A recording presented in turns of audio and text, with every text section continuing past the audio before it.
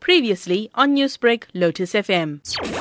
The reason why we have the biggest number of by-elections in South Africa is that during COVID lockdown, which was level 5, one of the things that happened as a result was that the Electoral Commission had to approach the Electoral Court to request that all by-elections not take place in that period until such time that we are where we are. That's why we are sitting with so many by-elections countrywide.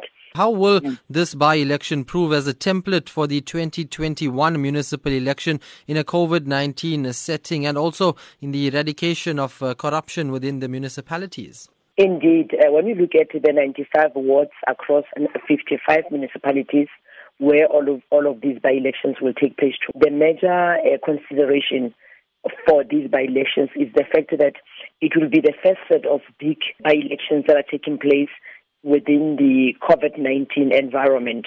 That's why we're saying to all the voters, besides the bringing their green barcoded ID document or smart ID card, they must also wear their mask to the voting station, because if anyone approaches our voting stations without a mask, they will not be allowed to get in. But also they must ensure that they vote where they are registered, and also they must bring their own pen. But there will be pens available in every voting station, but it is preferable that voters bring their own pens. We normally would be using an indelible ink in our voting stations. That's the one that marks your thumb.